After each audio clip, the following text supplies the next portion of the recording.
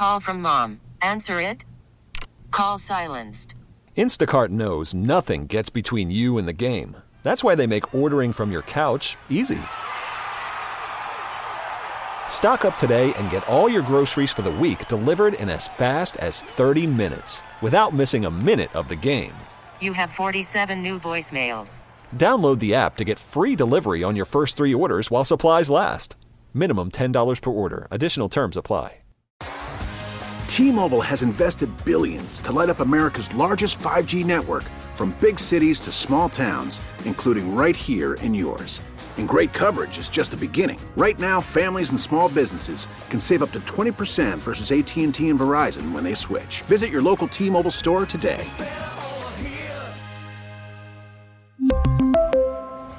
Plan savings with 3 lines of T-Mobile Essentials versus comparable available plans. Plan features and taxes and fees may vary. The Expert North Texas here on News Radio 1080 KRLD. I'm David Rankin. And I'm Kristen Diaz. And joining us here on the KRLD Afternoon News today is Allison Ravenscraft. She is an expert insect researcher, meaning she loves bugs. And she is an assistant professor of biology at UTA. Thanks so much for joining us today. It's a pleasure to be here. Okay, so there's been a lot of rumblings about this big event coming soon. I've been seeing all these different media outlets. They've been talking about it. So we had to come to the expert, to you, to come talk about this huge cicada event. Is it really true that all of these cicadas are going to hatch out of the ground all at the same time, and we're just going to see an invasion of these bugs? So yes, and also no. So yes. So there are 2 broods of cicadas that are going to emerge simultaneously across the Midwest and the South. And so there are going to be, across the United States, trillions and trillions of cicadas. The tricky part is that these 2 broods are going to emerge in different areas. So the real fascinating, impressive phenomenon is that, if you go drive north to south or east to west, the total coverage of these cicadas is just going to be massive. But the densities will be as impressive as they always are at a given location. So there are going to be massive numbers of cicadas, but at any given location, it'll be no more massive than usual. I'm seeing in some reports that there are 3 states, Iowa, Illinois, Indiana, which are going to see both broods at the same time, and that would just double the population that those states are going to have to deal with. Yeah. In the given states, that they'll have potentially twice. It really depends on the geographic spread of the broods in each state. But at a given location, the cicada broods actually avoid each other remarkably well. So it's just the spread of them is going to be insane. So, if you're in Illinois and you call your neighbor who's a county away, they'll also be complaining that their dog is eating cicadas. And if you call your grandparents 2 counties away, they're also going to be complaining that they're sweeping cicadas off of their porches. Oh boy. And you said this is a once in a lifetime type of deal, right? This doesn't happen very often. This is more than once in a lifetime. So this only happens once every 221 years. Wow. So this is far rarer than Halley's Comet. The last time this happened was the year of the Louisiana Purchase. And it's not going to happen again until 2245. Wow. So these 2 broods of cicadas, they're on, one of them is on a 13-year cycle, so they emerge every 13 years, and one of them is on a 17-year cycle, and they emerge every 17 years. And so they won't meet each other again for another 221 years. Taking a look at the map, and I see Oklahoma and Louisiana and Arkansas are all on the map. Texas is not. Does that mean we're just going to be cicada adjacent? We are cicada adjacent. So you may either be really happy or really disappointed to learn that you're going to have to drive a little bit to experience this. And if you're a bug nerd like me, it's really tempting to drive to see this event that's only going to happen once in 221 years. Wow. No, you mentioned something. Your dog might eat this. What kinds of things do we need to know about cicadas? Some people here, born and raised in the South, and they hear them in the trees. They see their shells. They know. Some people have never really experienced them at all. So what are some facts about them? Let's see. Okay, some facts. So there are a whole bunch of different species of cicada. So globally, there are 3,000 species. So we see cicadas every year, but but they are not these periodical cicadas. We don't see these periodical ones every year. So these are going to be really beautiful black-bodied insects that kind of look like an overgrown housefly, but their wings have these beautiful gold veins and they have bright red eyes. And so they're harmless. They cannot bite. They cannot sting. They can make a loud noise. That's basically, if you held it up to your ear really, really long time, maybe you could get some hearing damage. That's about it. But they can be a nuisance. They emerge in large densities. They die. They coat your patio. Dogs like to eat them, which many people think is kind of gross.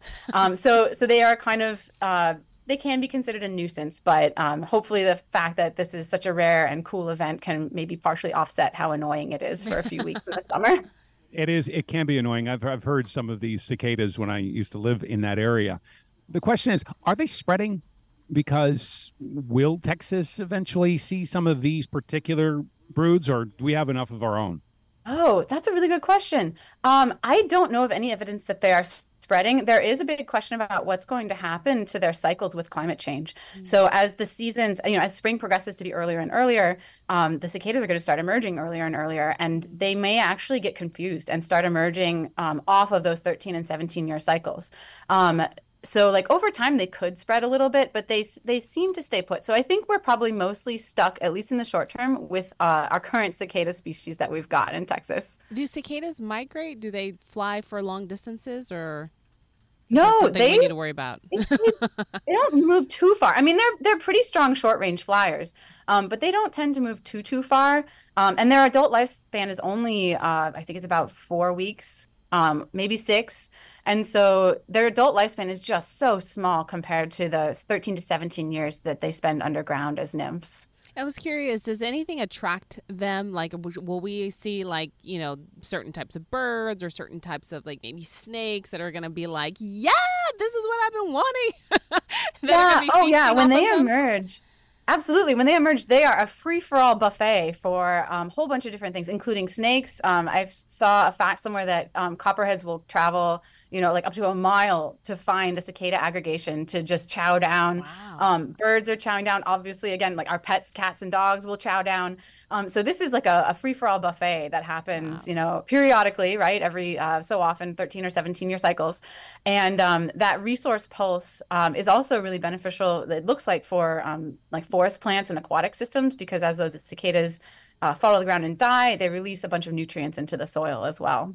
I was just going to ask you, what good are cicadas? Because we know, for example, mosquitoes are good for nothing, really.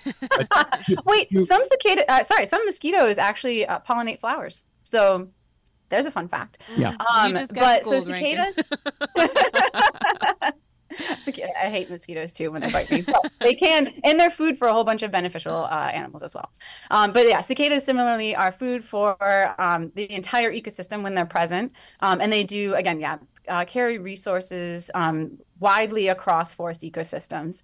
They are actually somewhat limited to forests, so if you're in sort of a really grassy area, you're unlikely to see them. But yeah, they spread resources and nutrients around. They're food for a short period of time. And they also produce the characteristic sound of summer. So, maybe they're a nice sort of reminder of your childhood summer days. I love that. I do have another question. Just, they're in the ground for so long. Are they just dormant, or are they alive underneath the ground? Yeah, they're growing just very slowly. And so they feed on the sap and plant roots. So they just sort of hang out, they attach themselves to the root system of a tree, and they just grow very, very slowly. We think that they are we're not sure, but we think that they're counting the years based on the annual flow of sugary sap down to the tree's roots at the start of the spring. Wow. There's no real danger associated with the cicadas at all. No, they don't bite. They don't sting. They're not known to carry any diseases. Some populations, at least historically, used them as a source of food when they were present. Wow. So they're just scary looking. They're shells. They're scary looking or beautiful. If you can get past the initial creepo factor, right? Because we all have that initial creep out factor to bugs. But when you get past it and look at them, I think they're actually gorgeous, especially those beautiful wings with their beautiful veins. So if you can stand to be around close enough to them to take a look, I think they're actually very pretty. Yeah, I think the bugs are cool. It's the shells that freak me out. Oh, yeah. Like little aliens. Yeah, I'm like, well, what are you supposed to do with this? Well, this is just so fascinating. We really appreciate your time with us here on the KRLD Afternoon News. We know that this is a very exciting time. I mean, what a time to be alive. All the things that we've been experiencing these past couple of years. I feel like everyone's been saying, oh, this only happens once in a lifetime or every 100 years. And now you're saying every 200 years. I'm like, oh, boy. Got to do something with a solar eclipse, too. Oh, yeah. Often. It's too bad they're not coming out. The eclipse is a little too early for them, I think. That's too bad. It would be great if it happened at the same time. It's so wild, but we really appreciate your time. Thank you so much. That is Allison Ravenscraft here on the KRLD Afternoon News. T-Mobile has invested billions to light up America's largest 5G network, from big cities to small towns, including right here in yours. And great coverage is just the beginning. Right now, families and small businesses can save up to 20% versus AT&T and Verizon when they switch. Visit your local T-Mobile store today.